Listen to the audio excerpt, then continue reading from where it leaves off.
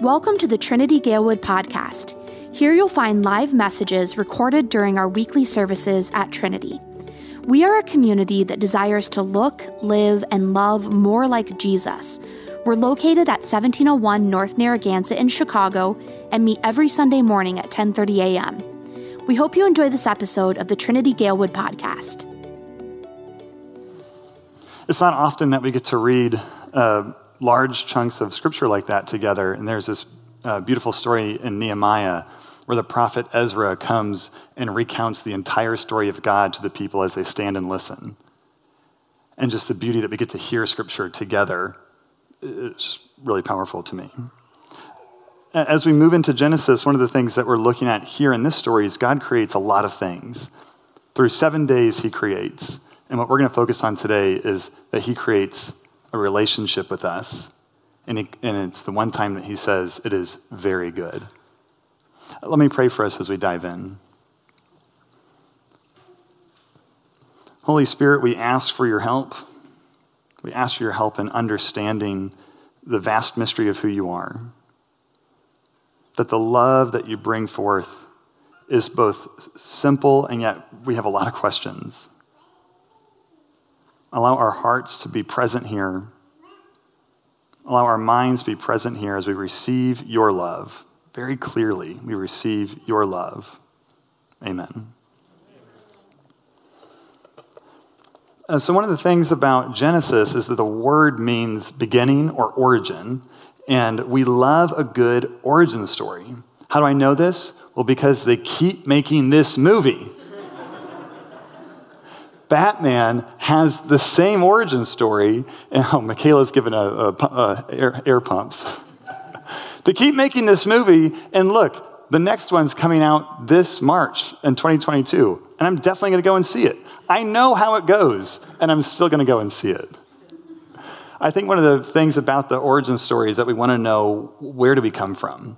And maybe we have you have seen this or experienced this for yourself, that the person who's adopted has a loving family, and like into adulthood, they realize, I don't know my own medical history. What were my birth parents like?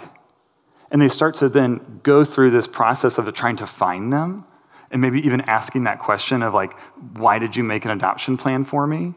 I want to understand me by understanding my beginning. And here we get to ask that exact same question, and God responds with an answer. And oftentimes, the answers that God offers are very unclear, or they don't become clear until 10 years later. And here we get to see some very clear answers to some of the questions that we ask. Why did you create us? And God's response is out of love. And then ultimately, what I love about the Christmas story is that we get to focus on Jesus' name is Emmanuel, which means God with us. I mean, we were just singing this over and over again, God with us. It's such a beautiful line. And I realized that I accidentally was adding this, God with us for the first time. I was adding that. When Jesus comes, being born as a baby, God with us for the first time. But here in Genesis, it is so obvious that God is with us for all time, from the beginning to Jesus to today. And that we get to see this revealed more and more through our origin story. Okay, so one of the things that we get to pay attention to at the origin story, and this is so funny, I did not ask him to do this, but Joey kind of accidentally called it out. He goes, 2 expanses, when he was reading the story. So in the story of Genesis, Moses is most likely the author. This is what scholars believe. And he is working with a cosmology, an operation of the universe where the earth is flat. So when he writes the story of Genesis, Moses we have to think flat earth.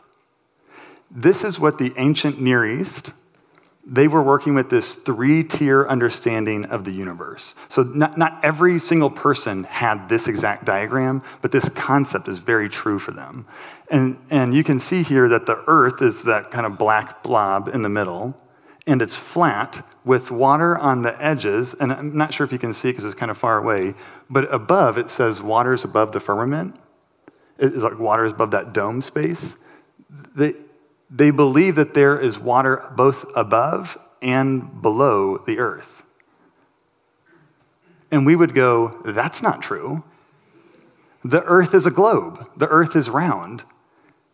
And one of the things that this helps us remember is that this book, along with every other book in the Bible, is not written to 2022 people. It is written for 2022 people, but it's not written to us. One of the really powerful things about this is that when we get to Revelation, we see this verse: everything which is in heaven and on the earth and under the earth. When we read this, without this understanding that they believe the earth is flat, it's really easy for us to go, this is a metaphor. This is just a concept, because there's no under the earth. Under the earth is space.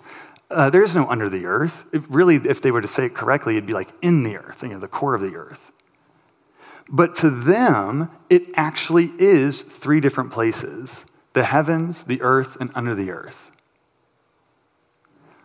That maybe in our modern day cosmology, our modern understanding of space in the universe, maybe it sounds like this: that every particle and wave in every dimension of the Big Bang space-time continuum, as well as every person dead or alive, and this is how the verse ends, and all of them saying, to him who sits on the throne be honor and glory and power forever and ever. What's really, really powerful about this is the piece that is changing. God does not. That when we look at Moses looking at the earth as flat, and Genesis is written about a flat earth, it can be easy to accidentally think, is God affirming a flat earth? Because we know that that's not true. Instead, God is speaking through what they know to bring about the glory of himself, which is true for all time. That this changes, we change, but God does not. And especially when we look at our own lives, we reflect at like our own lives are changing, our own church is changing. I mean, rewind to 2019, when it felt like probably we were at the height of momentum. COVID shows up, and then Pastor Dave is called to a different place to do ministry somewhere else. And then it can feel like, did God leave? Because we had a lot of movement. And maybe the stories that we tell are, we used to do holiday hoops. We used to do spring jam. And it's like all of our greatest stories are behind us. Does that mean that God is behind us? And we get to see here in Genesis, no, God is always present.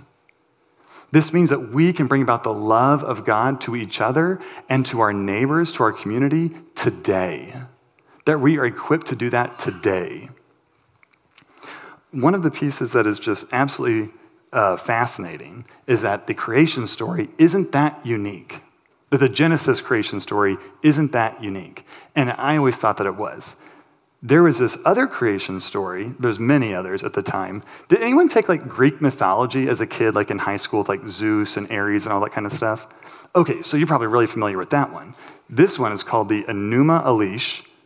Very common. All the Israelites knew this. And if you're an Israelite telling somebody else about your God, it was very likely that they knew this story as well, the Enuma Elish. This is the fast version.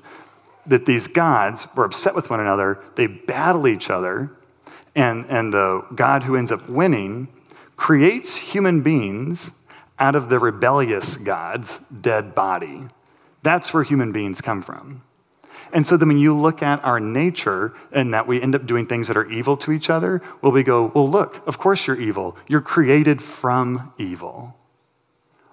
Oh, wow, isn't that a different beginning story than a God who looks at us and says, you're good. Humankind, you're very good. It's a much different start. There's this other creation story, the Astrasis epic. That is definitely how you pronounce it.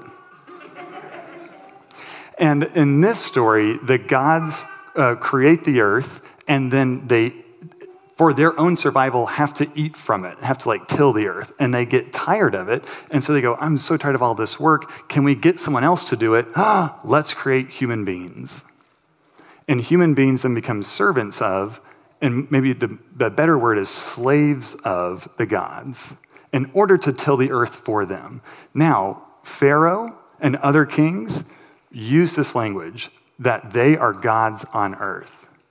Doesn't it become so much easier to enslave other people when this is your origin story? You are meant to be slaves to me, the God.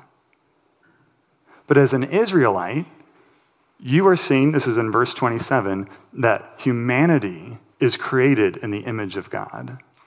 The beauty of the image of God is on all of us. So I can never enslave you. It's a much different origin story. And then the Egyptian creation myth, as you read through it, human beings aren't really in it. They kind of get forgotten and maybe like shoehorned in. But in our creation story, the God of Genesis, the culmination of creation is humanity. We're not forgotten, we're on purpose. One of the beautiful things about what this means about who our God is, one of the huge differences between those stories and our story that reveals about who our God is, one, we have one God. And more specifically, one God, three persons that live in harmony with each other rather than fighting each other. That our story is one of purpose, is one that is not done on accident. We are not here because particles collided together, but because God's words, I mean, this is what's so beautiful. In the very beginning, God spoke and created us. I mean, you look at like the way that everything fits together and like trees and bugs and birds and all that like depend on each other. That is incredibly purposeful, and God orders that. And that we look at humanity, and that God makes us in his likeness, rather than in the other stories, in their otherness, that we could be separate from those gods, but instead God says, no, you are like me, you reflect me. Oh, that's so beautiful. And then finally, for relationship, that God makes us in relationship with him, and that we're going to see that as we move through Genesis and really just throughout the Bible, that we see that this is culminated in the relationship with Jesus. That he has given this name, God with us, because he has always been with us. That he is compassionate and gentle, and he loves us. So when you hear this story, either for the first time, or you are hearing it again, you are rehearing it. So now I'm about to ask you to participate, so just like be prepared. What are some things that come to mind of who our God is? What does this reveal about God when you hear this story? And you can just shout them out. You could say like, oh, it reveals that he's aloof, he's distant, or that he's loving.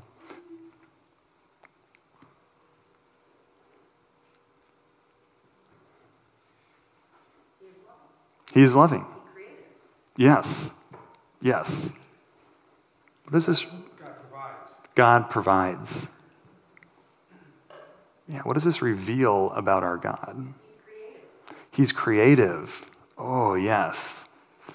There are some birds that are like, how can that thing fly? He's intentional. Intentional. That we're never alone. Never alone. Never alone. Even though sometimes we feel like it. That God creates us and doesn't leave us. Yes. He tells us the way. He gives us instructions. Gives us instruction.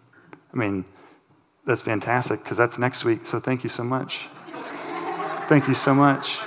I'll Venmo you later. Yes, these are all things that are true about our God. I mean, one of the things that sticks out to me that is really revealing to me is value. That God creates us with value, and so then this cannot then later be taken away. And so often I am trying to earn this value. And maybe you do too in whatever way makes sense for you. The way that I have found most recently is through parenting, because I'm so bad at it. It's being revealed to me. And that I'm like, okay, I can earn my value back by being a better parent, watching more YouTubes, reading more books. And God is saying, I did not create you in a way that you are earning value, but instead that you already have value. And it doesn't get to get taken away when, Eric, you yell at your kid. I don't yell at my kid. When you get frustrated with your kid, your value doesn't diminish when you don't know how to do something for him. Your value remains. That's so difficult to believe.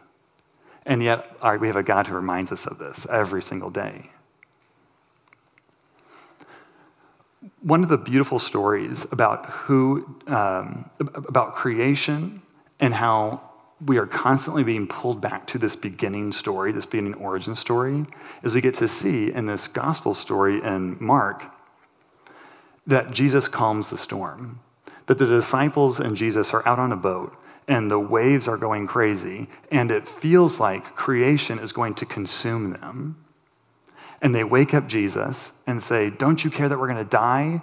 And Jesus, with his words, speaks peace, and the winds and the waves die down, and it becomes calm. And the disciples say, who is this that the winds and the waves obey him?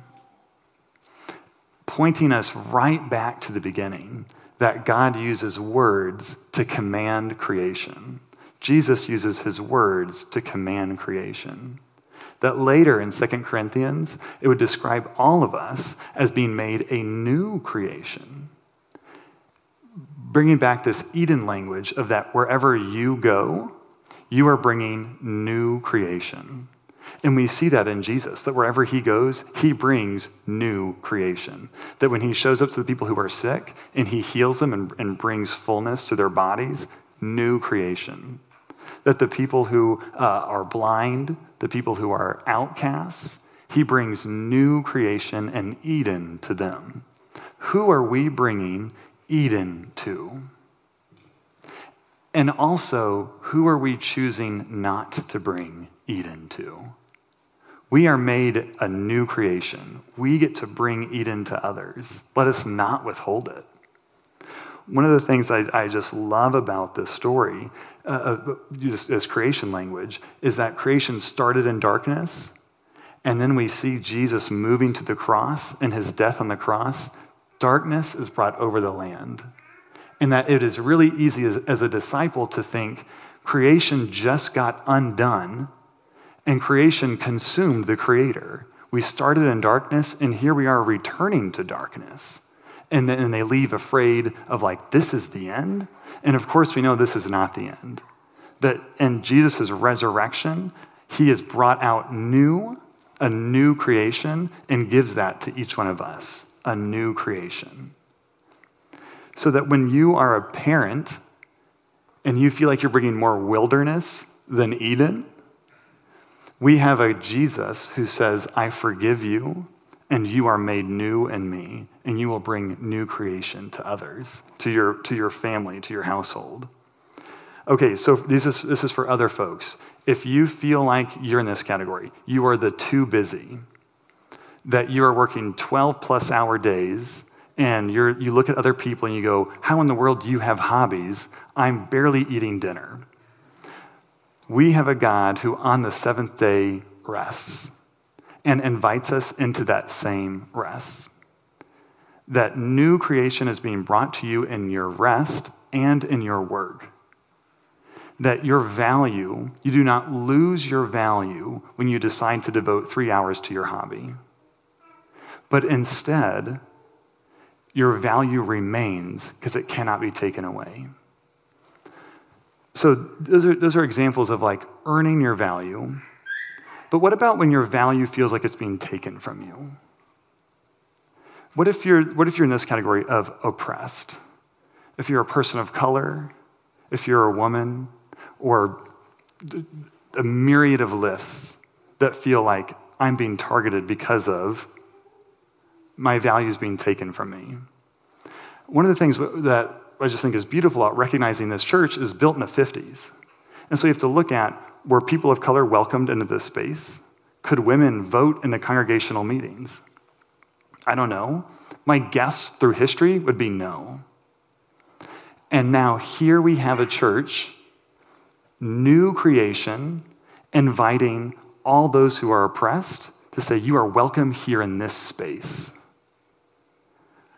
This is an incredible invitation that says your value cannot be taken from you, but instead your value remains simply because God gives it to you.